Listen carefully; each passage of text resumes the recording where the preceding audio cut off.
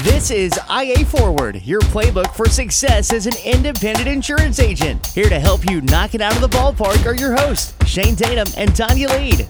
Welcome to IA Forward. And Shane, I have 2 words for you.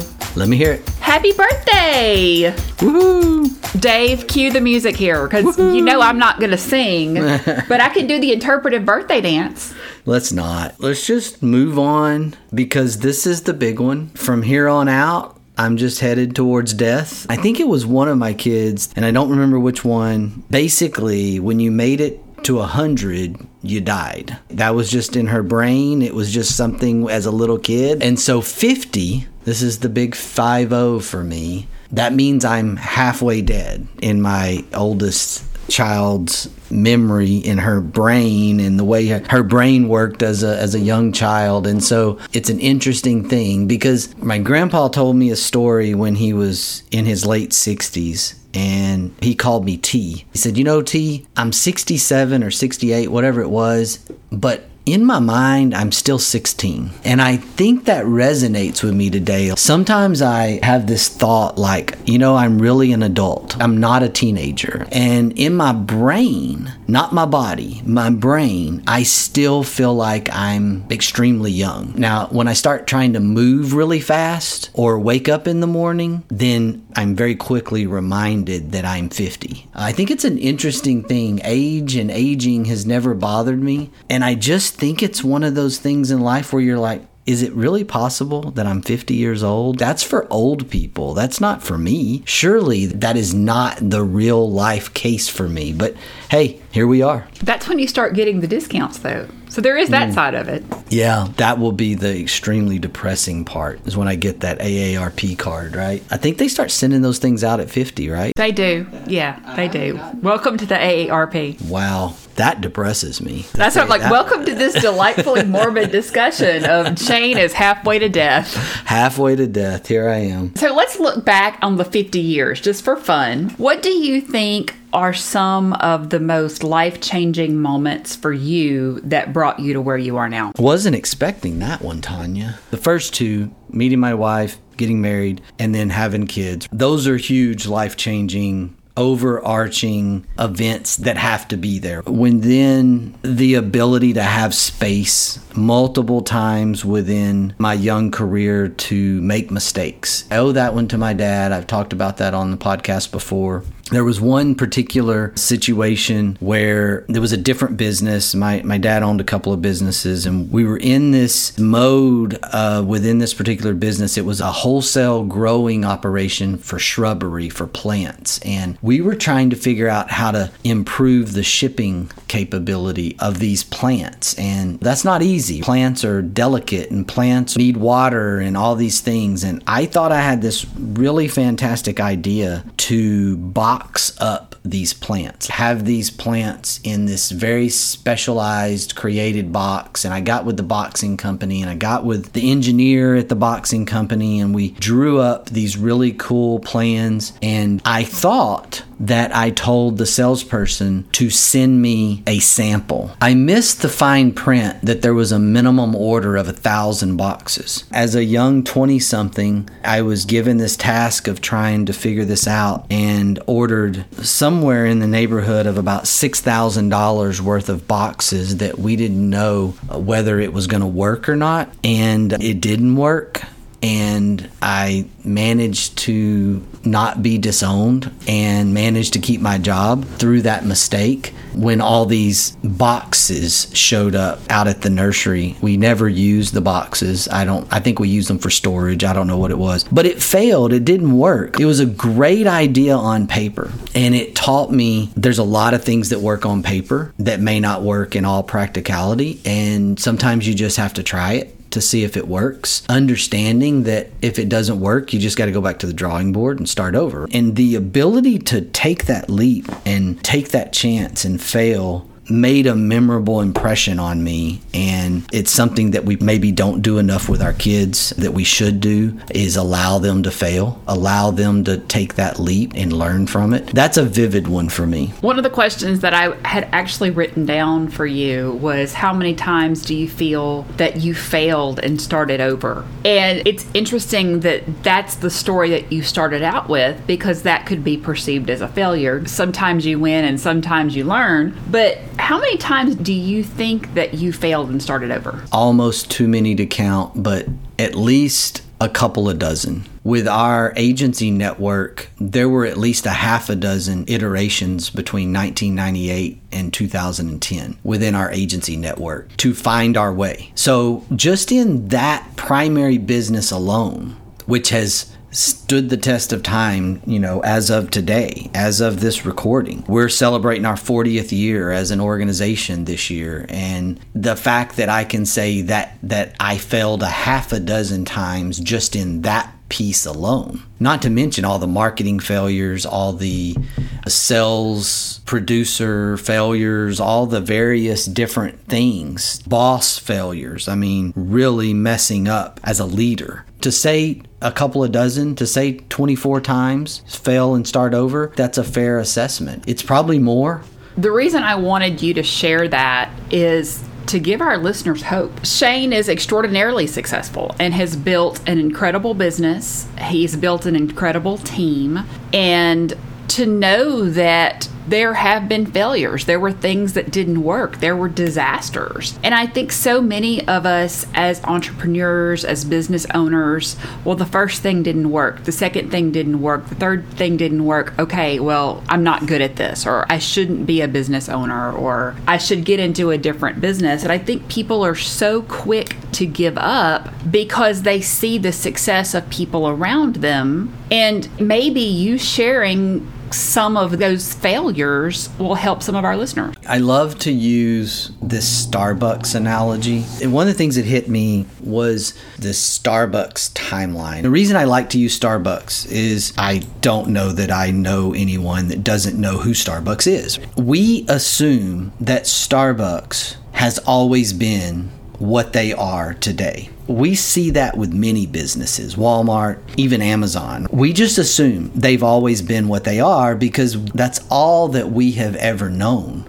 of them. I like the Starbucks example because they're so gigantic today and they're such a well-recognized brand. But I relate to this because in 1987, Starbucks had 17 stores. Now, that is not too far removed from the beginnings of our Integra organization. We founded in 83 by my dad. In 87, Starbucks has 17 stores. Now, Starbucks opened their first store in 1971, and it takes them 16 years to open up 17 locations. Just think about that for a minute. And you think about the current Starbucks scenario. It was basically a few years later, they have 1,400 stores. So we talk about in the book Good to Great, pushing on the flywheel, and then eventually you have breakthrough, and then the flywheel starts turning on its own. Today, I think Starbucks has something like 35,000 stores worldwide. And it's amazing to think about that 35-ish years ago, Starbucks had 17 stores. And it's just not that long ago for a guy that's turning 50 to really understand that these businesses that have this incredible success, they didn't start yesterday. They didn't achieve this incredible success last week. They have been doing this for multiple decades. And I have this extreme appreciation for organizations that are able to stay in the game, stand the test of time, and just continue to grow and continue to operate. That's such a critical understanding of the hope part and the failure part, because I can promise you, while it's not on their marketing, PR, timeline creation. But the failures that took place between 1971 and probably about 1991 are probably incredibly immense. If they were to talk with the Howard Schultz of the world and you were to talk about some of those early employees, how many times did it take them to brew the cup of coffee to get their unique taste right? What happened? How did they get to that point? Can you imagine that first 20 years, how many failures they had? As a business owner, if you're failing, well then you're probably learning, and you can't really make it to the next level without a little bit of failure. Let's talk about the failure that was the beginning of our retail agency. Most of our listeners are entrepreneurs, they're producers that are starting, they're producers that are thinking of starting an agency. They're owners of small agencies, mid-sized agencies. So let's talk about the file box and the negative equity that was our retail agency. We have extremely humble beginnings. And if you need some humility, all you have to do is look at our beginnings. My dad was an incredible businessman, and I learned anything and everything from him. And so there's obviously this picture in his past of failure as well and things he learned from. Of course, I didn't see that or know that. I didn't understand that until I matured and got older and experienced some of my own failure. Insurance wasn't his primary business. He was a banker. And that's one of the things I learned just right off the bat. Being an independent agency owner is an owner-operator type of business. It's just not a good investor business. And I know that because my dad tried it that way. I watched marginal success happen, which in a lot of people's minds, that is failure. But he bought this book of business, this agency in this small town that we are here still today, Huntington, Texas. And it basically was a file box. And it was a book of business that fit in the seat of his pickup, and he could run the agency like that. The files, there was no computer system. He and a cousin, his first cousin that he grew up with, one of his best friends, thought it was a good idea to buy this book of business and have this other business over here that was something they could invest and grow, etc. Well, they overpaid for it, number one, because they didn't know what they were buying. So they're upside down from day one. A few years later, the cousin decides to go back and get his master's and wants out, and he has to pay my dad to get out of the business. It's not that my dad has to buy him out. It has negative equity. They're so upside down that the cousin has to pay dad to leave. That's a miserable place to be. But now my dad owns 100% instead of 50% of a business that's failing. So I'm not really sure how great of a position he was in at the time either. Through a few hires, one being Sandra Denman, the lady that taught me a lot of my insurance technical skills and knowledge. That was an incredible hire because Sandra helped move things down the road and get to marginal success. But that took probably 10 years in and of itself just to dig out of that negative equity hole. And so that was this understanding of this is not a business that you can just invest in and set over to the side and go, let's just watch it grow, right? It's not a passive type of business. It's a business that you have to roll up your sleeves and you have to go to work. Just understanding where we came from that standpoint, it taught me a lot about how to roll up your sleeves and how to go to work when things aren't rolling the way you want them to roll. What kind of sense of humor did your dad have? Ironically, a little quirky. He found humor in things that were maybe not normal things that you would find humor in. He grew up with a lot of cousins and brothers, and so it was like when you kind of tripped and fell, it was funny. That was the way we kind of got through stuff. When I busted out the back window of my pickup as a young late teen because I did something stupid with a wheelbarrow, that was funny. Wait a minute. Whoa, don't think you're going to get to skim over that. Yeah. Like, no, well, back it up.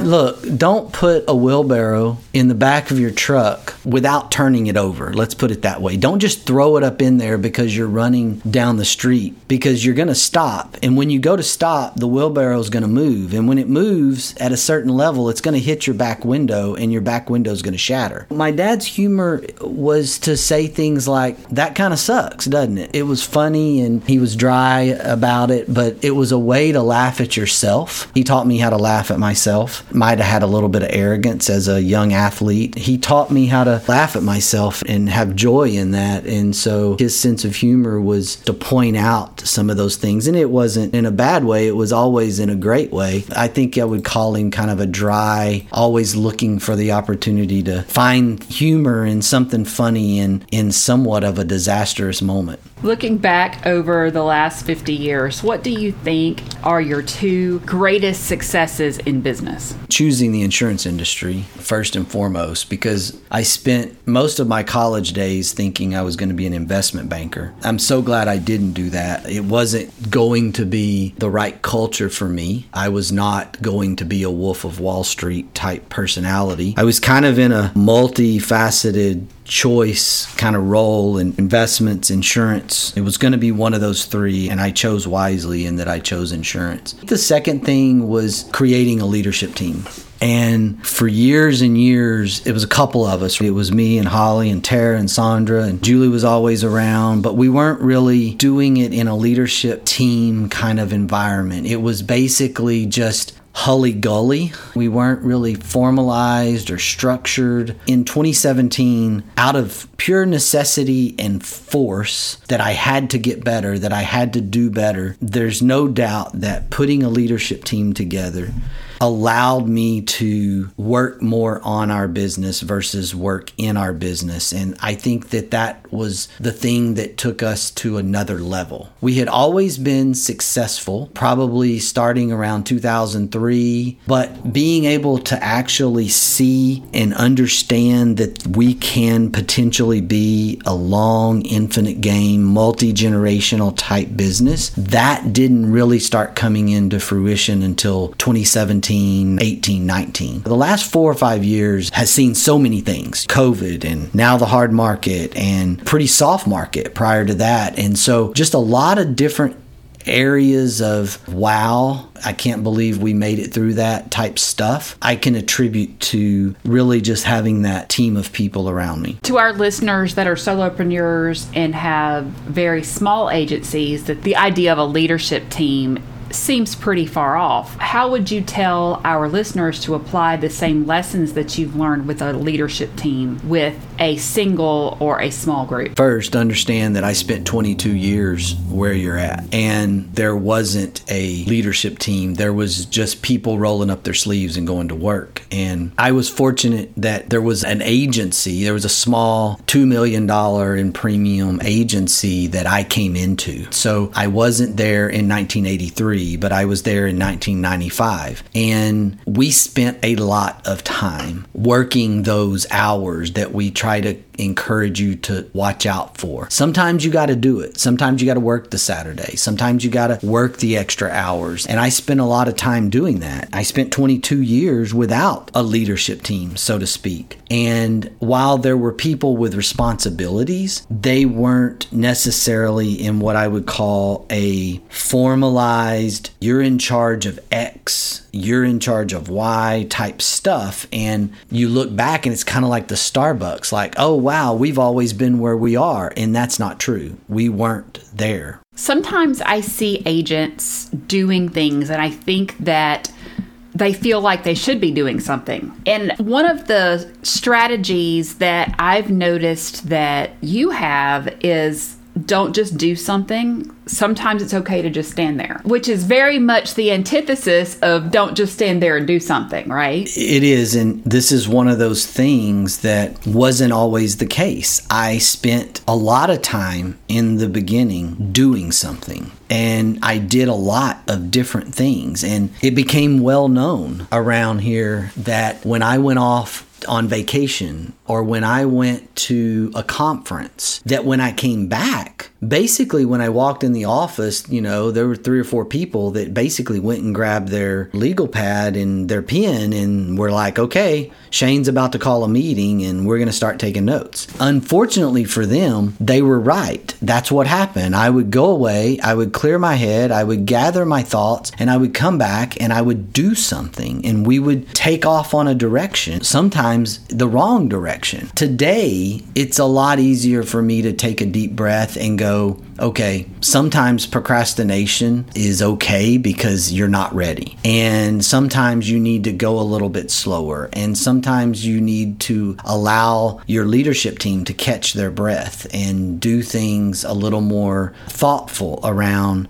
employee change and making people change what they do. And there just needs to be thought put into that. The more people you have, the harder it is to get all those people moving in the same direction. It was easy when there were 4 or 5 of us, but it was also hard in that I was constantly doing something in areas where I probably needed to sit still. So that was a learned behavior the hard way that I had to move to as an individual. I have a selfish reason for always looking forward to your birthday. And that is when your birthday arrives, it is the beginning of college football season. Which actually, we had a discussion at our house on this just in the last week of when is the first game? When is the first weekend? Because it is a big deal in our house, even in our empty nest, because my wife is a huge college football fan and I am a huge college football fan of all kinds of stuff. I know you have your Tigers and I know that, and we have our Aggies, but really for me, I don't really care. It's college football. If college football's on, our TV's on, we're watching it. It doesn't really matter who it is. It can be Division II for all I care. And it's college football, we're watching it. Absolutely, 100%. And here in Pensacola, we have the Argonauts of the University of West Florida, who were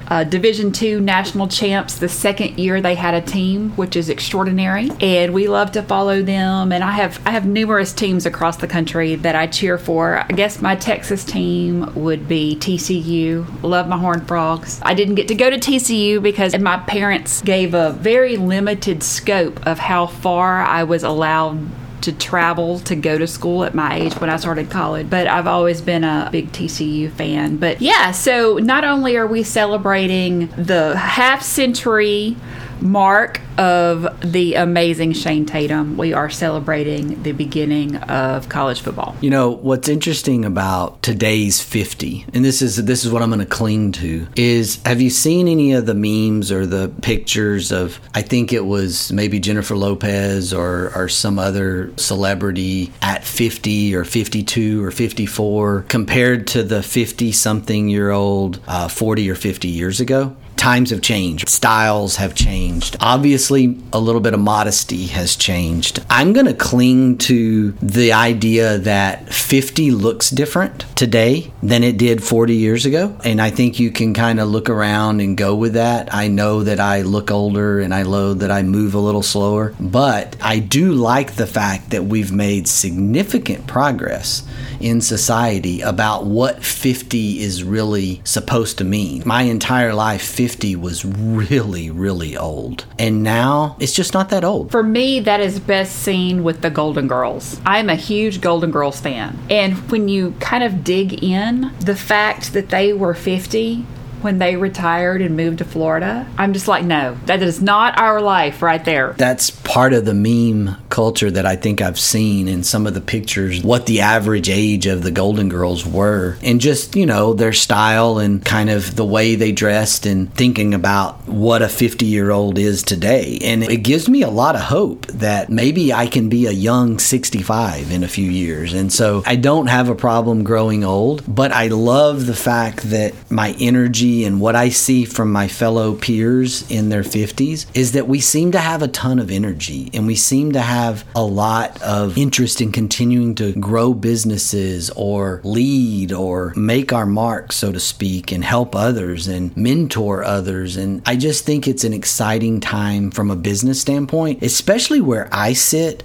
with so many Gen Zs and young millennials entering the independent agency space. I get really really excited about that because I don't know if there's such a thing as perfect timing, but I feel like I have perfect timing to sit and watch and be a part of what's going to happen over the next decade. Happy birthday, Shane. Wishing you another half century of success and serenity, and have a good one. I'm going to leave us today with this quote from Jackie Joyner Kersee. Age is no barrier. It's only a limitation you put on your mind. Attitude the choice. Make a great one. Bye, y'all. Ready to get the ball rolling with your independent agency? Learn more at IntegraAgent.com. That's IntegraAgent.com. Thank you for joining us on IA Forward. Make sure you never miss a show by clicking the subscribe button now, or learn more at IAForward.com.